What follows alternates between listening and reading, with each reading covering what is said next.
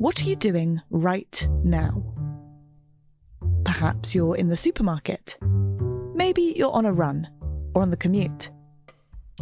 But wherever you are in the world, and whatever you're doing, right now you're also listening to my voice. This is the power of podcasts. The ability to communicate with your audience in an intimate and intentional way through audio. I'm Bea Duncan, Senior Partnerships Producer at Intelligence Squared. We've been a world-leading forum for talks, debates and events for over 2 decades. And we also use our cutting-edge curation, creativity and editorial expertise to elevate your brand to new audiences with podcasting. Intrigued? To find out what we can do for your organisation, book into a free consultation with me today. Find out more by going to www.intelligencesquared.com/partnerships.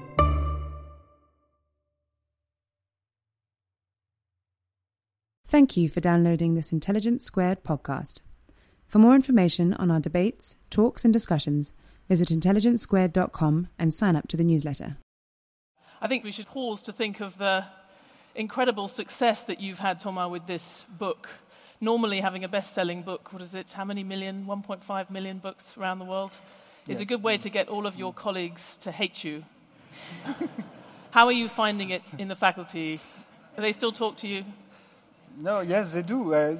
Look, I think the success of the book, to me shows that there are many people in the world who are tired to hear that this is too complicated for them, that income and wealth issues and capital and public debt are too technical subjects, that they should be left to a small group of experts. And, I think this is wrong. And I think what makes me very happy about the success of the book is when I meet, very normal people in Brazil or China or Germany or the US or Britain who tell me that they understood everything and that they read it until the end, which takes time. And, I apologize.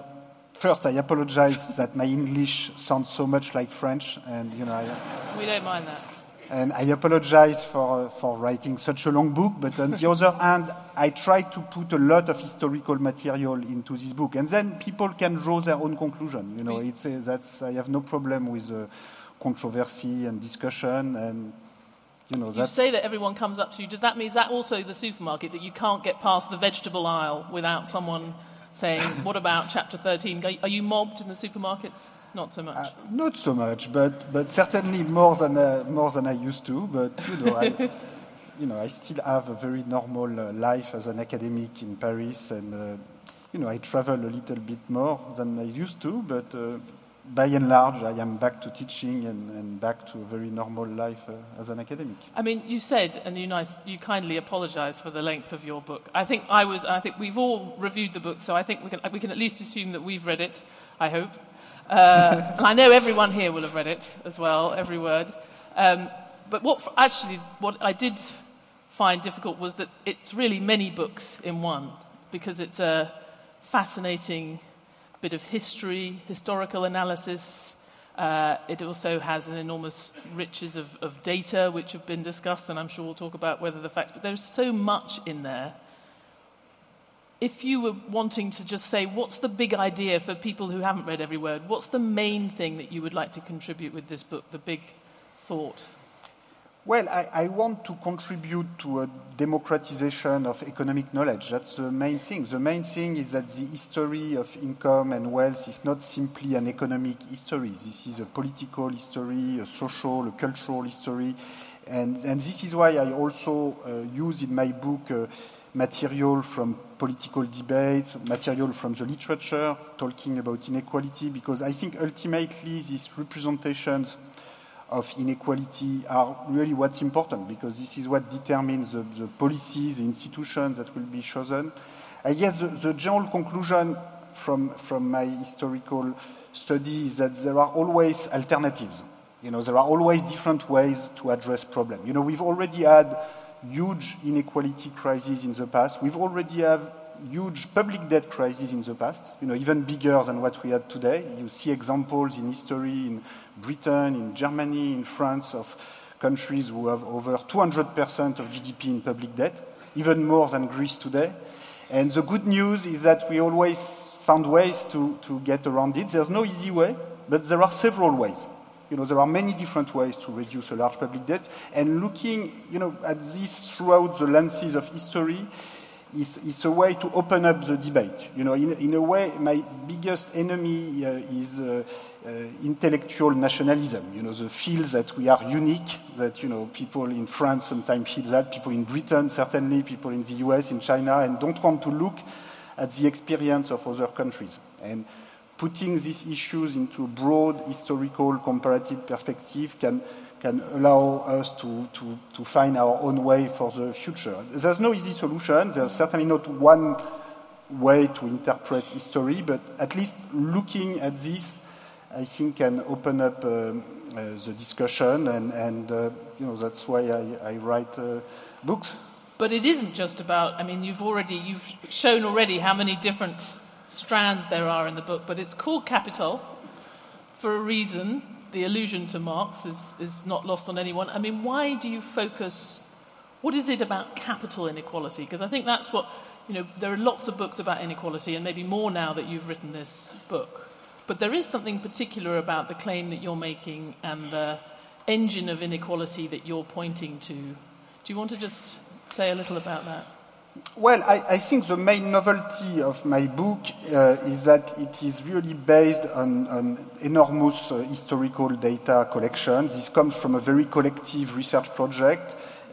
People had been talking about inequality forever, but most of the time with very limited data. So, you mentioned Marx in the 19th century. Sometimes he had good intuition, but sometimes he had very bad intuition. And most of all, he had very little data at his disposal. So the big difference with this book is that we are able to put the study of inequality into this historical perspective. There are many forces going in different directions. If you could explain everything with one mechanism, like the gap between the rate of return to capital and the growth rate, then my book will be 30-page long instead of being 800-page long. So the reason why it's so big is because it's a complicated story. It involves many different mechanisms. There are forces that can reduce inequality in the long run. In particular, the diffusion of skills and knowledge can be a very powerful force to reduce inequality, both between countries, and that's largely going on today with the convergence by emerging countries with the most developed economies. This can also work within countries if you have educational institutions that are sufficiently inclusive. But at the same time, there are other forces that can push toward rising inequality, in particular the long-run tendency of the rate of return to capital, particularly for large wealth portfolio, to exceed the economy's growth rate. But, I don't believe in deterministic economic forces. In the end, it's really the balance between these forces and the choice that we make, the institution policies that we make, that will determine which force dominates. Is that... You sound little like you're reacting to some of the debate about the book, because when you read the book, as a reader, it felt like there was a bit of determinism there. You were highlighting this central, you call it a central contradiction of capitalism, about which, and you talk about once constituted capital reproduces itself faster than output increases, the past devours the future. It's great. As someone who reads economist books a lot, that's a great read. That's much better than normal bits of academic work. But it sounds Marxian. It sounds as though you are appealing to an inexorable force. Is that something that you've sort of stepped back a bit from? No. From the beginning, again, if everything could be summarized in one sentence and one formula, the book would be 50-page long. So there are reasons why it is 800-page long. So from the beginning, this is a complicated story, which, you can highlight some particular mechanism in a simple way, which I think is always useful, and apparently, it can work to get people interested and to remember something simple about the book. But the complete book from the beginning is a complicated story, because the real world is complicated. You have lots of things going on at the same time, and in my book I try to give due respect for this complexity of the real world. So, no, I think, I still have the same conclusion. If I was to rewrite the book today, there will be very little that I will change. Probably the main difference is that I will be able to cover more emerging countries in the book, because one of the very positive, to me, the most positive and the most interesting impact of the publication of the book was to induce more government to open their fiscal data, their fiscal files, so particularly in emerging countries, in Latin America, in Brazil, in Mexico, in Chile, also in Asia, in Korea, in Taiwan. We now have access to historical fiscal archives which we couldn't have access to before, and partly because of your work as a journalist who kept asking to finance minister in Brazil or Mexico, why are you not in the book? And then they opened up their data. So, and we are putting online in the World Top Income Database new countries almost every week. So this is an ongoing process. And if I was to rewrite the book today, probably I would talk more about emerging countries than I do in the book, which is something I regret. It's not that I was not interested, it's just I couldn't have access to data, so it's not entirely my fault. Then it would have been even longer. Anyway. But well, we're going to get into we're going to get into some of these issues around what's true, what's not, some of the arguments. But I want to get, I made a sort of cheap joke at the beginning about the election, but one of the things that I've noticed over the many months of people talking about your book is they say rock star, French economist, fast, great data, shame about the theory, really hopelessly impractical policy prescriptions. That's the kind of, it's roughly summarising the thrust of it. Do you find, why do you think, in the genuine interest, because you see this was a sellout very quickly, this event.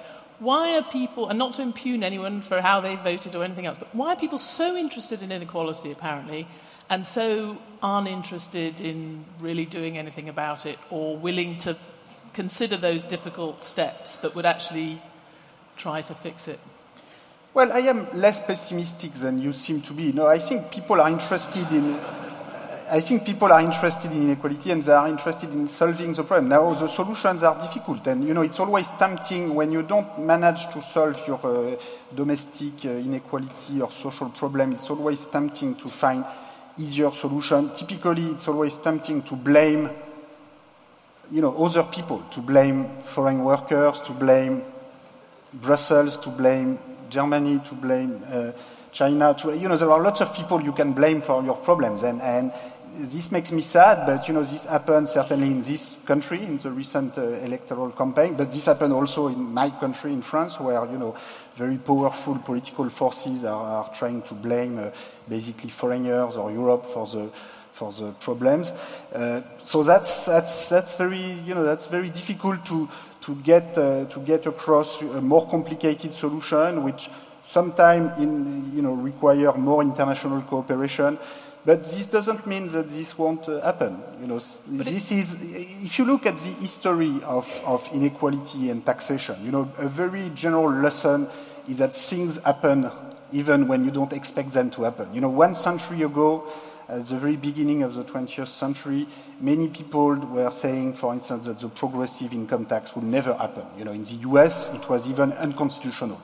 And in the end, there was a change even in the US Constitution. In 1913, the income tax was created, and it became enormously progressive in the US and in the UK. And so people at that time would have said, okay, nothing will ever happen. So I am not terribly impressed, by people who know in advance what will happen or what will not happen. No, I didn't say it wasn't going to happen. I said that's what everyone says is, it's hopeless. Yeah. And I tell you why, though. It's because we seem to have a particular problem with wealth taxation. And François Mitterrand had the same issue.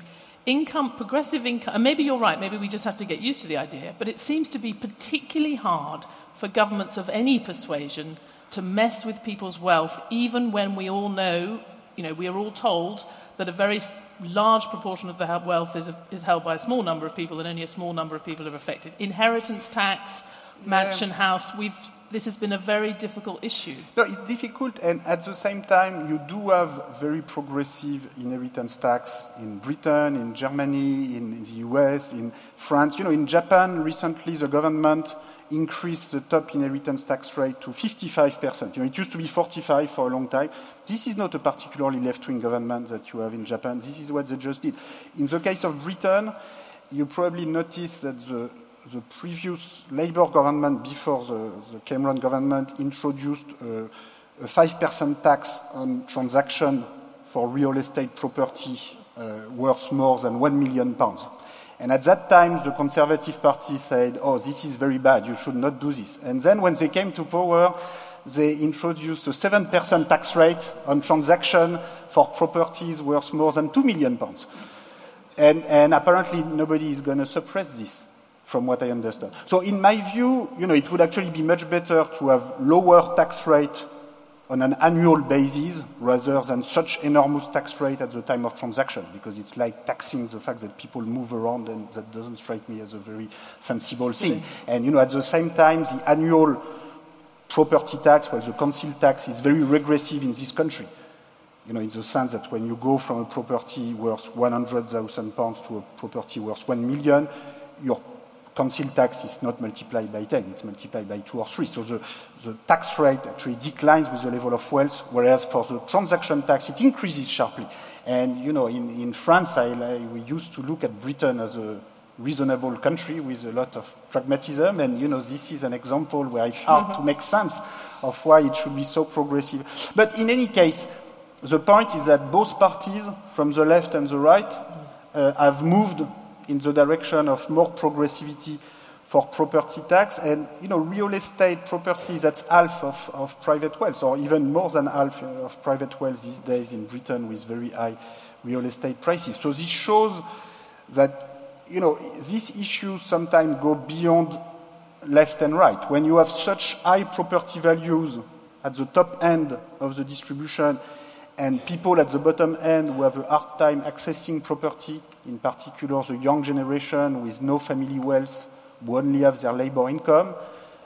If you want to access property in London or in Paris today just with your labor income, this will have to be a really good labor income, as you probably have noticed. And so, it's a matter of common sense that in such a setting you should probably tax labor income a bit less and tax accumulated property at the top end a bit more. And I think this goes beyond left and right, as this recent British evolution suggests. So, things in actual political life, people who are in charge sometimes conduct policies that are very different from what they have planned when they were in opposition or before the election. And sometimes they don't have plans, as you know, so they just have to do something. I have to let the others get a word in edgeways. I know that we'll, having had Martin Wolf as one of my first bosses in journalism, I know he will have plenty to say, and none of it will be wrong, obviously. Shall we just address, without going down too many statistical rabbit holes, whether Thomas is right about the basic facts about what is going on in the world? Just take that small piece. But I want to also get on to other issues like why we should care and what we should do about it. But Martin, is he right about the basic facts? There are perhaps a couple of things that you can focus on. First, I think we have to be clear, this is a book about wealth. And that makes it different. It's very important. But as you rightly pointed out, the wealth, at least half of the wealth, is land. Wealth from land. And what determines its price, rental value, obviously, is very different from what we think of as capital. Yet you call it capital and you all think of it in the same way. Is it right to aggregate in this way land and capital? That's the first really big thing. The second point is, which concerns me, is that you invented the idea, which is very important in terms of where we are now. I think your phrase is the patrimonial middle class, by which you mean the fact that now a very large number of middle and upper middle class people own land because they own their own houses, and the most valuable land now is urban real estate.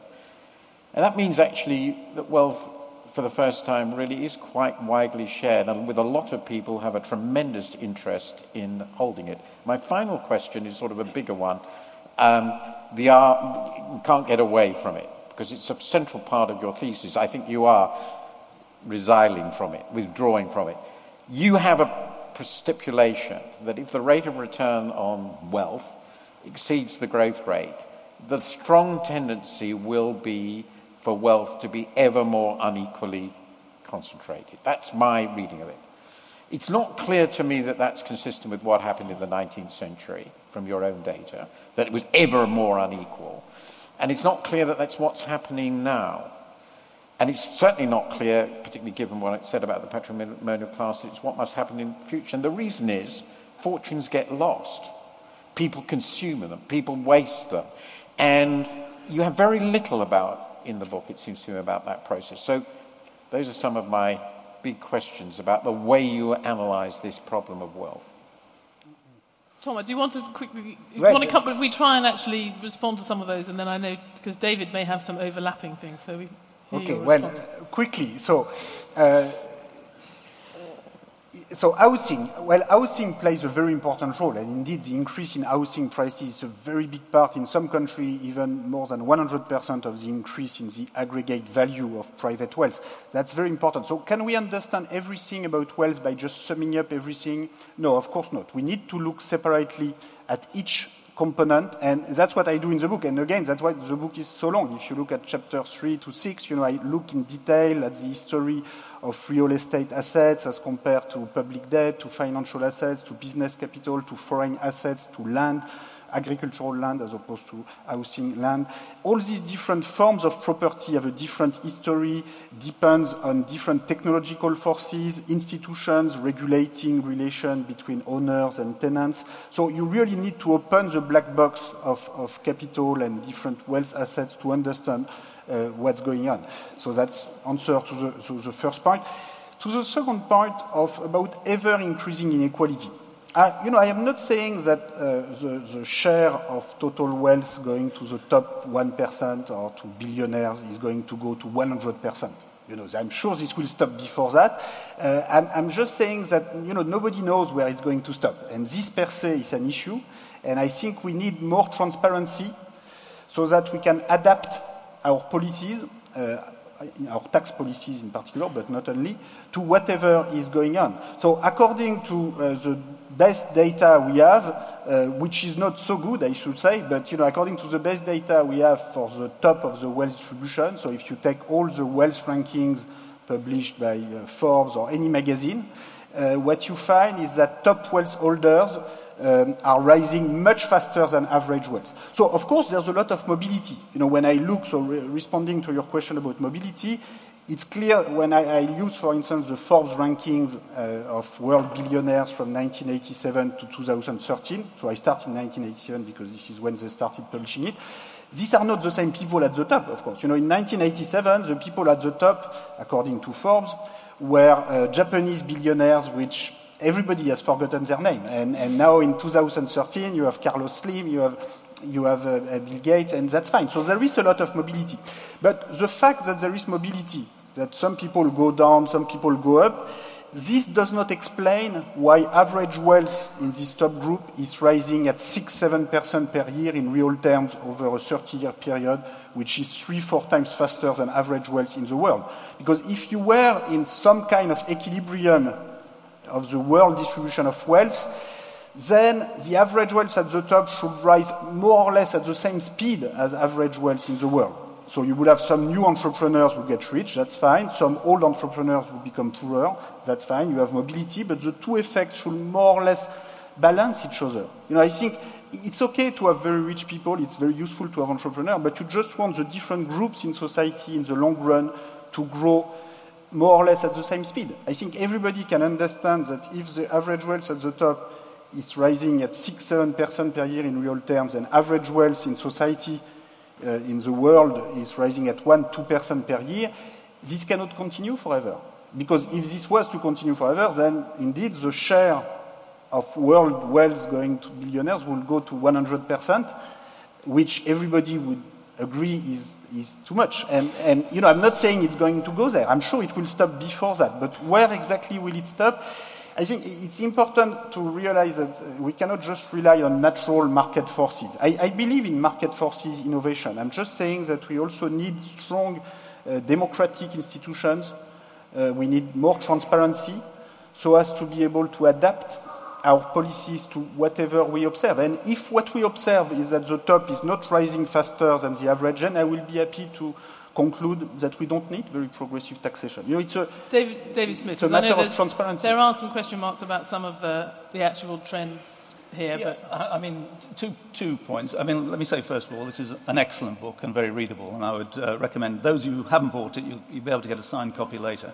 But 2 points. One on the data. I mean, there is a dispute about the data. That if you look at the work of Tony Atkinson, for example, on income inequality in the UK, his story is that it went down a lot right for most of the 20th century, rose in the 1980s, and hasn't done much since. You'd agree with that? No, this has increased somewhat in the past 20 years, but this is the same data broadly, that we are using. He says broadly. If you look at measures of wealth inequality, and say you take the Credit Suisse data, I mean that shows that partly for the reasons that Martin says, the UK has a more equal distribution of wealth than Sweden, Germany, France, and quite a few other countries. I mean, we have high levels of income inequality, but lower levels of wealth inequality because the wealth is spread. Well, that is what it shows. Okay. But I'm happy that you are optimistic about the trends. I think that it's partly that the data's not there, right? One of the problems is you draw some conclusions from a certain number of countries and a certain data sets, and there aren't a lot of other data sets, and there are reasons to think the data sets themselves are flawed, and you mentioned about tax avoidance and other issues, but it's just the case that it's not as clear from the data when other people look at it. Okay, let me clarify this. Okay, I fully agree that we have too little data. And the reason why we keep working on this World Wealth and Income database and we put all data online is because, we are aware that data is imperfect, we need to make progress, we spend a lot of energy trying to put more and more data online. All the details are online so that people can contribute to data improvement, and we need to make progress. But now, concluding from the lack of data that Britain is more egalitarian than Sweden is, I think, wrong. And let me tell you why. Let me tell you why very quickly. There is data. No, but well, I can tell you the data that we have. In the case of Britain, this is wealth. Well, but then people have been comparing self-reported survey data for Britain, where the top is ridiculously small, with data based on tax sources where we know that the top is much better reported. I mean, this is not serious. Look, if the Financial Times or the Sunday Times or whoever has a wealth ranking for Britain, which shows that the top wealth people did not increase more than average wealth in Britain over the past 20 years, please publish it. But for the time being, no, but look, this is an important issue. For the time being, all the wealth rankings that we have for Britain over the past 20 years suggest that if you take a fixed percentile of the population at the top, top 1%, 0.1, 0.01, you look at the average wealth of this group and you compare to average wealth in Britain, I think you will agree that what people find is that the top is rising faster than the average. If you have a different ranking, publish it. In the last 10 years. But the rich list is a different. It's the top 1,000. But it's. Well, if you want to study wealth by excluding the rich, No. But I will. I'm saying it's. Or claiming that the rich list isn't accurate. I'm saying it may not be. It may not be as rigorous as Thomas' work and the work by the American academics, which makes up the Credit Suisse report, which I'll send you if you. I know it very well. They use self-reported survey data, which we know underestimate the. Look, if your own rankings of billionaires in Britain is not accurate, publish another one. Yeah. Well, I'm saying that it doesn't go through the same statistical process, which I think academic work does. But the main point I wanted to ask you was. If I took the central message from the book as capital inequality, or the inequality in the ownership of capital or wealth, breeds income inequality because the returns on capital are higher than the returns on than income from employment, which then breeds further wealth inequality, which breeds income inequality, and so on. Now, and this may be all your other points there, but I took that as a central message. If I look at the causes of inequality, they are things like globalization, which drives down the incomes of the unskilled and helps those who are globally mobile and so on. I think of, the lucky few who come to be CEOs and suddenly get paid an enormous amount more than everybody else within the company, let alone everybody else in the country. I think of the gains accruing to sports and entertainment stars through TV rights and all those things. I think of, I think of the people who don't necessarily own the capital within the financial services industry, earn enormous sums of money by processing and trading the capital. So are you giving us here in terms of the capital inequality leads to income inequality, leads to further inequality? Is that a general theory of inequality, or just a partial, or just one of the explanations for inequality? You're perfectly right. It's only part of the explanation. So all these other mechanisms that you're mentioning, low skill labor versus high skill labor, convergence between emerging countries and rich countries, CEO pay, determination, financial remuneration, sports sector. All this is very important, and all this is addressed in the book. And in fact, in some countries, if you take the case of the United States, the main driver behind rising inequality over the past decades has been rising inequality of labor income. Not so much the sportsman, because there are very few top sportsmen, but the top incomes for top managers, both in the financial sector, in the non-financial sectors. This is really what has been driving inequality upwards. Then, what we see in the more recent period is that this is increasing in wealth inequality, which in turn can also feed itself. But all these mechanisms play an important role. So I'm certainly not saying that the balance between the rate of return, the growth rate, is the only mechanism. In particular, top managerial compensation, labor market institutions in general play an important role. So in the US, the federal minimum wage right now is less in terms of purchasing power than what it was in the late 1960s. So this also has an impact on access to skills, inequality in the U.S. educational system. This is playing a major role. Okay, we've talked about the facts and some of the mechanisms. We want to move in the direction of thinking about this issue I raised about the prescriptions. But if you're going to make the case for doing a particular thing about it, you need to say why it matters, this rise in inequality. And I think several of us thought that was something which maybe received not enough attention in your book, perhaps because you think it's self-evident. But in your description of the patrimonial, the property-owning class in the middle, and how important that was to society, you don't really get a sense of why that was positive and why some reversal of that is now very costly to society. So I don't know, Martin, did you want to say anything more on that? I think that, as to say, at the very broadest level, I think the story of rising inequality of wealth and incomes over the last 30 years is pretty convincing. So let's accept that. It's not the same in all countries, but that's a broad story. And the earlier data is fascinating. But obviously, if you want to, and this is where Stephanie started, if you want to mobilize political action, and you are optimistic, but it presumably won't happen all of itself, you have to persuade people that it really is important. And so I think there are different ways of going at that. One way is to say that it's obviously the result of unfair processes, things that almost everybody would accept are unfair processes. And that's something that people sort of understand. Another way of going at it would be that the social consequences are devastatingly bad. It undermines trust in society, it creates extraordinary inequalities of wealth, it leads to power in society from wealth, and it inevitably leads to extreme inequalities of opportunity. at a certain point. If the differences in wealth and income are large enough, inequalities of opportunity become endemic in society. And then you might suddenly say it's just bad in itself because it's wrong that people should have such unequal resources. But it was completely unclear to me, perhaps you really did take it for granted, why we should care. Because I think a lot of readers will say, yeah, well, why should we care? And pretty clear that lots of people don't.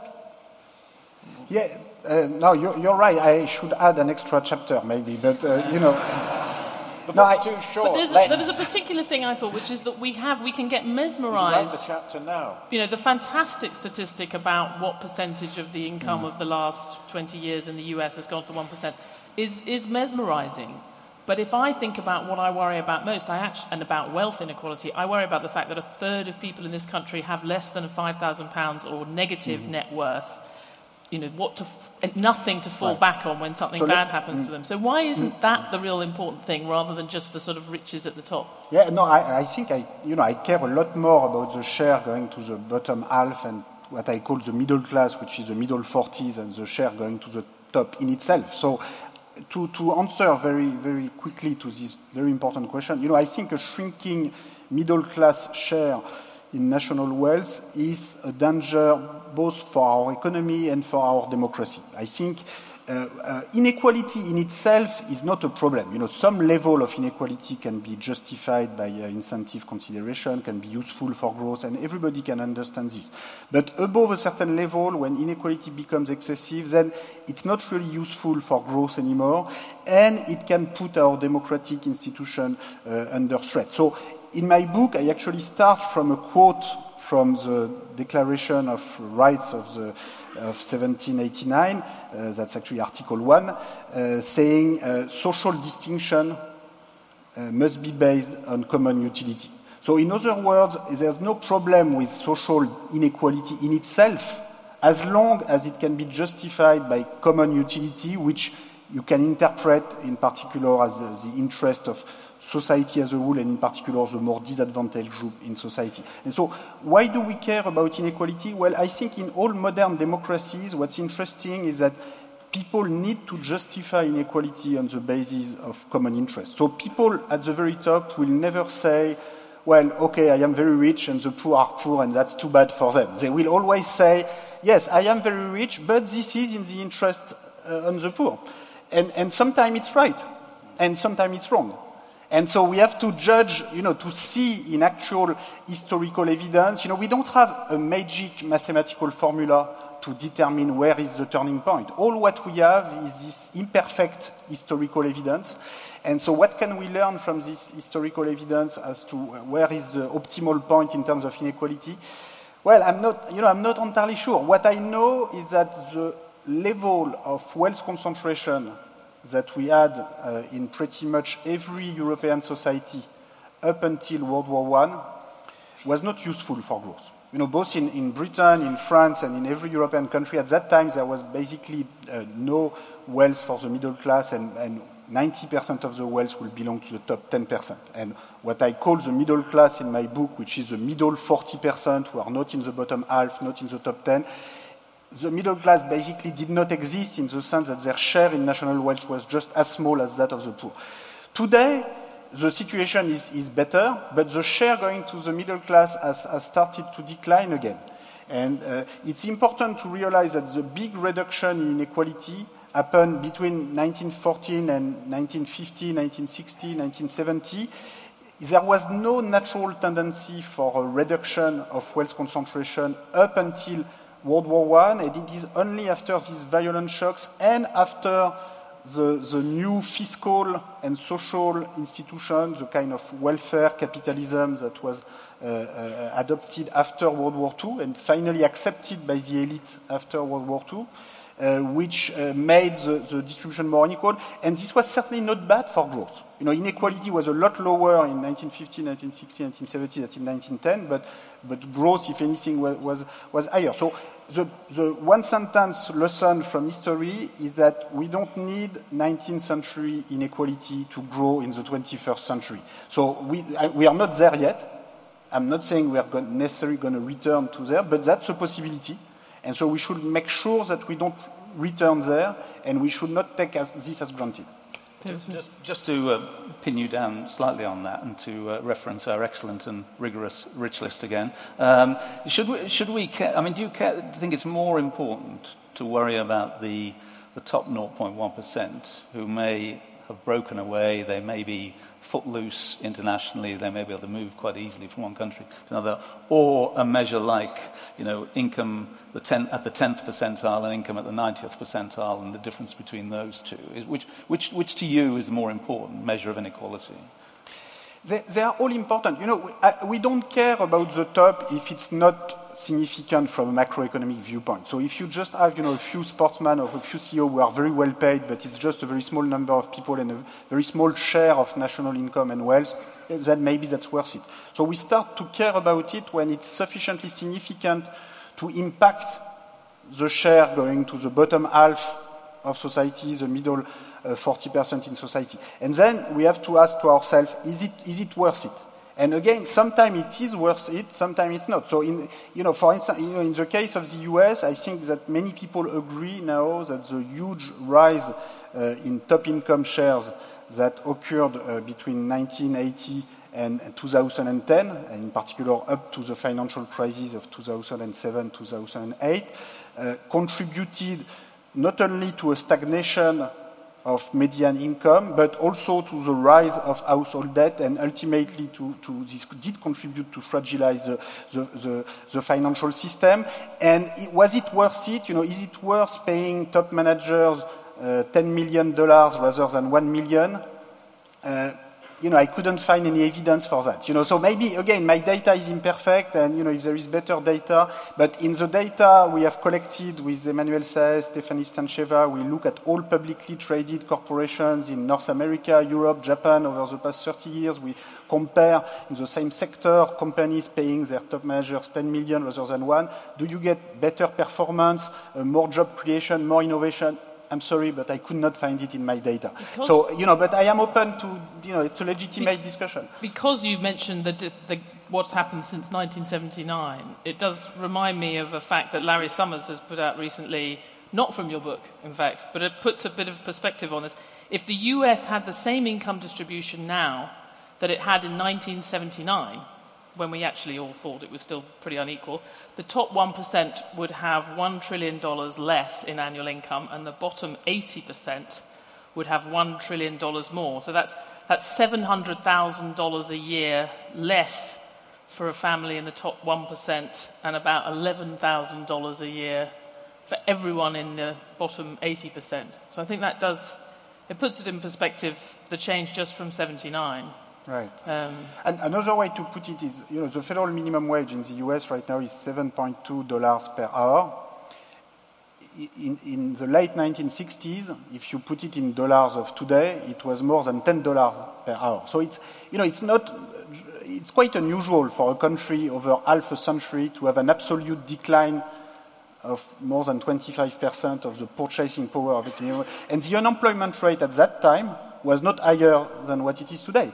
So the country was able to employ 95% of its workforce with a minimum wage that was 25%.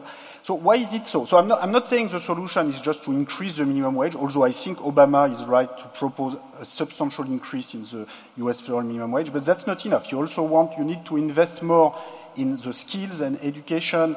In the US, you have a very high inequality in the educational system, and the bottom half of the population, not only they don't go to Harvard, but they go to a community college or public high school, which are not sufficiently well funded. And I have a statistic in my book where I mention that the average income of the parents of Harvard University undergrad students right now corresponds to the average income of the top 2% of the US distribution of family income. So this doesn't mean that everybody at Harvard comes from the top 2%. You have some people who come from below the top 2%, but they are so few, and the people who come from the top 2% are so high in the top 2% that the overall average is as if all students had been picked at random within the top 2%.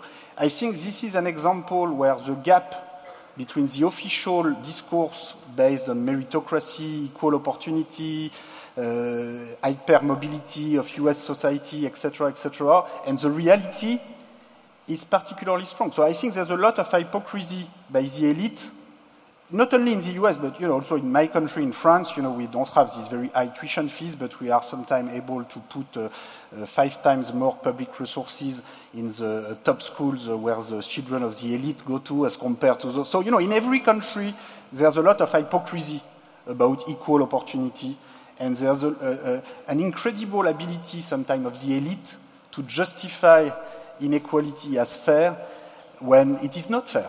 And I think what's important is to put all these claims under public scrutiny and to have more transparency, not only about income and wealth, but also about who benefits from what public spendings, so that we can adapt our policies. Right.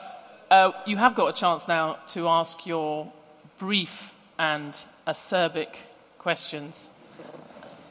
Professor Thomas, I would like to maybe ask you more about why is it not good that wealth accumulations, so the wealth accumulations is not good? Because we know that government is not usually the best wealth administrator. So then, is it not true that wealth accumulations enables wealthy individuals to undertake high-risk business endeavors or research that is not widely accessible? For example, we have private space programs and fundamental research in medicine that is privately funded, and it cannot be if there are no wealthy individuals. So why is it not good?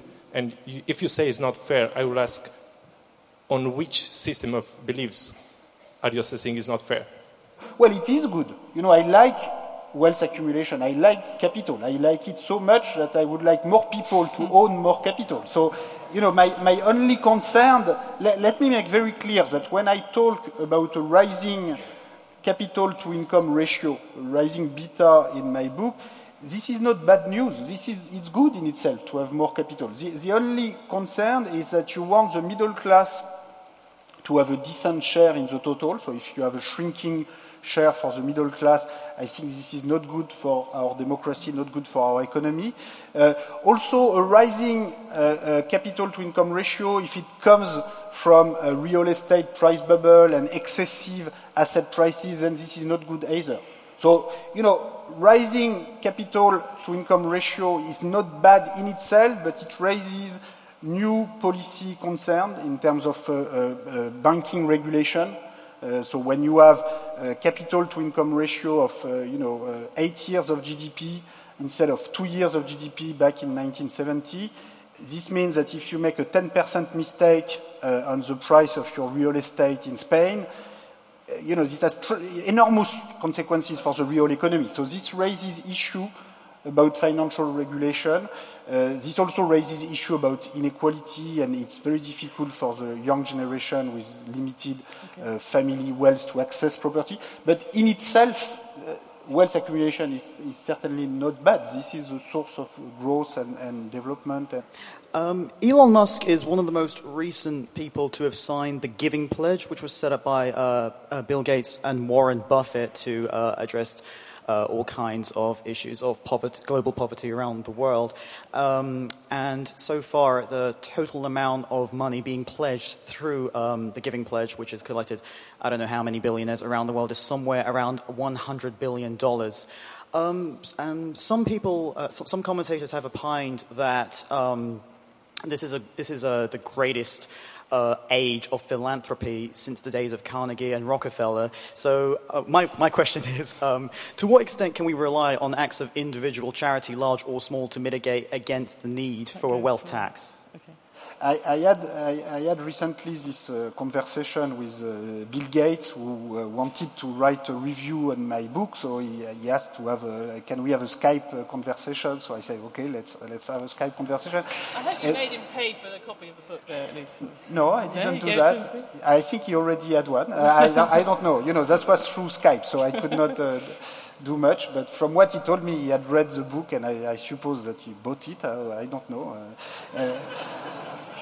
Anyway, basically what he told me was, okay, I agree with everything that's in the book, rising inequality is a problem, but I don't want to pay more tax. Or more precisely, what he told me was interesting. He said, well, I am in favor of a very steeply progressive tax on consumption. So, if I consume millions of euros in luxury goods, then I want to be taxed at 90%. So I want a top tax rate of 90%, but on high consumption, not high income or high wealth.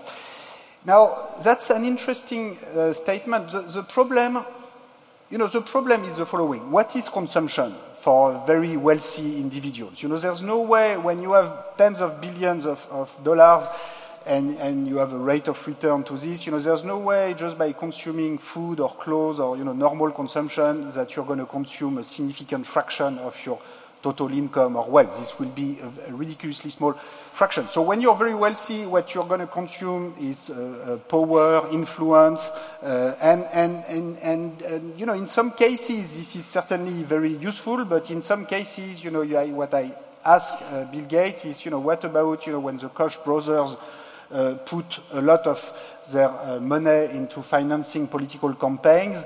Is this part of their consumption? Is this part of their income? When you're very wealthy, you consume sometimes politicians, you consume sometimes other members of your coalition. Sometimes you consume academics, sometimes you consume journalists. There's a lot of good things to consume around. So,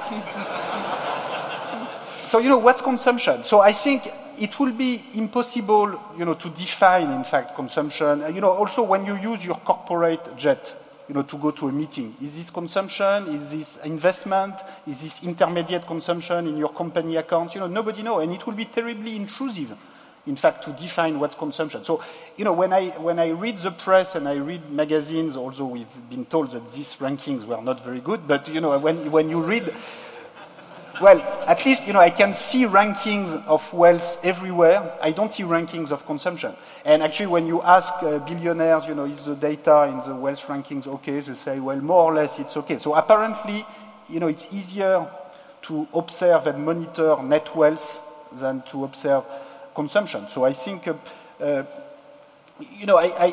progressive tax on net wealth or income, I think, is much more viable than a progressive tax on consumption. I believe in private philanthropy. I have actually wrote the statutes of the Paris School of Economics, which is a private foundation, and which raised a lot of money from the private sector together with public money. So I have no problem with private philanthropy. But I think this must come in addition to taxation, not instead of taxation. It's very difficult to organize a society by letting thousands of people decide for themselves how much they want to contribute for the public good. I think you need to have some. It's not good if Warren Buffett feels that he's paying a lower effective tax rate than his secretary. You want a minimal tax that should be, reflect some progressivity with respect to income and wealth, so that people at the top pay at least as much as effective tax rate as people below them, which is not always the case. And then private philanthropy can be. Also, we should not be naive. Sometimes we hear claims about private philanthropy which are incredibly, I think, naive and over-optimistic. Sometimes people feel that, this can solve all problems. When you look at actual data, for instance, in my book, I look at data for Harvard University or other US universities where they actually publish data on how much their students have given money to them. So in the case of Harvard, I make the comparison between the rate of return to the university endowment of Harvard University, which has been, over 8% per year in real terms over the past 30 years, while the total gift made by their former students, or anybody who made gift to Harvard, this is equivalent to less than 0.5% per year of their capital endowment. So this is completely negligible as compared to the rate of return. I mean, these are still big amounts of money, and sometimes it's actually useful because it allows you to get your children admitted to Harvard, which is very good. But in terms of, if you want to explain why the endowment of Harvard has gone from $3 billion 20 years ago to 40 today, that's negligible. That's not important. Okay, I'm going to have to wind up because we promise people that they'll get out on time. And I will give I'll give Tom a brief last word in a minute, but I also wanted to just ask very quickly, Martin and David, we've had 18 months of discussion about this book in anticipation of the book, and then many events like this, and many, many reviews and articles. Ultimately, and we all agree it's very important, and it's cast light on a lot of things, but do you think it has really overall done more to illuminate our understanding, or to show up our deep sense of confusion and possibly quite a lot of inability to act on these issues? In the end, do you think it should make us feel that we have more answers around the world, or actually the world is a much harder place? My reactions to the book, in very brief, are two. One, it's very illuminating. It's a very important book. I take this absolutely clear. And at the moment, the impact on actual real politics and policy and the debate around it is as near zero as makes no difference. However, I want to end optimistically. I hope this will change. David. Yeah, it is an important book, and I think it has become a sort of beacon for inequality and for talking about inequality, and I think that is very important. And I think it's also made people think about, which I don't think they were thinking about before, whether the natural tendency of capitalism is towards greater inequality, and as Martin said, was broken by the exceptional events of the first half of the 20th century. But it is complicated, as you say. There are very many reasons for inequality, probably some that aren't in your book, despite its length. And so I think we've still got quite a lot to find out, but I think it is an important book, yeah. I have a couple of last questions to you. One is, if I go on Amazon and I look at all the comments on the book, will I now find something from Mr. Bill Gates saying, well, I enjoyed it, a bit boring at the end, but like the middle bit, And secondly, are you now feeling you have to write another book? Are you halfway through another one, or are you still... Well, Bill Gates, I think you can have his opinion by looking at his blog where he posted online a review, a very nice review, except that he doesn't want to pay more tax and he prefers and he would prefer a consumption tax, as I say.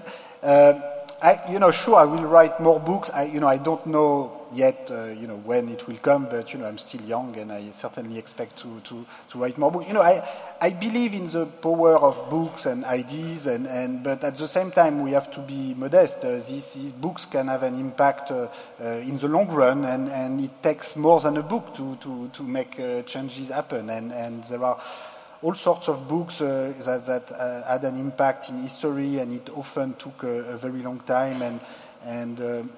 So I will keep doing my job. My ultimate objective is to, as I said at the beginning, to contribute to a democratization of economic knowledge, and that more and more people, consider that these are issues which they cannot leave to others, and they cannot leave to a small group of experts or economists, and that these are issues that are at the core of our democratic discussion, and this is the best I can hope for. So I'm not going to complain about the reception for my book. This is more than what I could possibly expect. I'm sure, as you show in your book, it will take more than a book. It may even take more than a few meetings with nice people in Westminster. But thank you very much, all of you, for coming, and thank you for everyone here.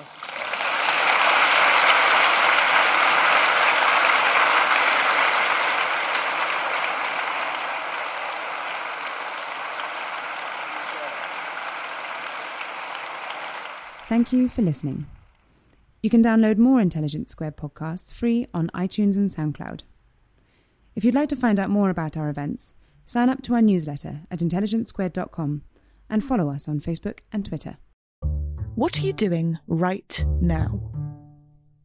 Perhaps you're in the supermarket. Maybe you're on a run or on the commute.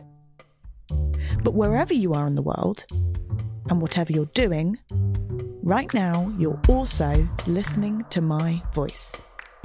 This is the power of podcasts.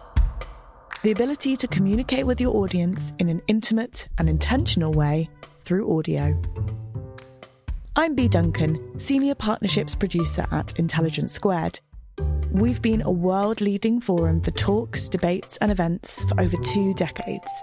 And we also use our cutting-edge curation, creativity and editorial expertise to elevate your brand to new audiences with podcasting. Intrigued? To find out what we can do for your organisation, book into a free consultation with me today. Find out more by going to www.intelligencesquared.com/partnerships.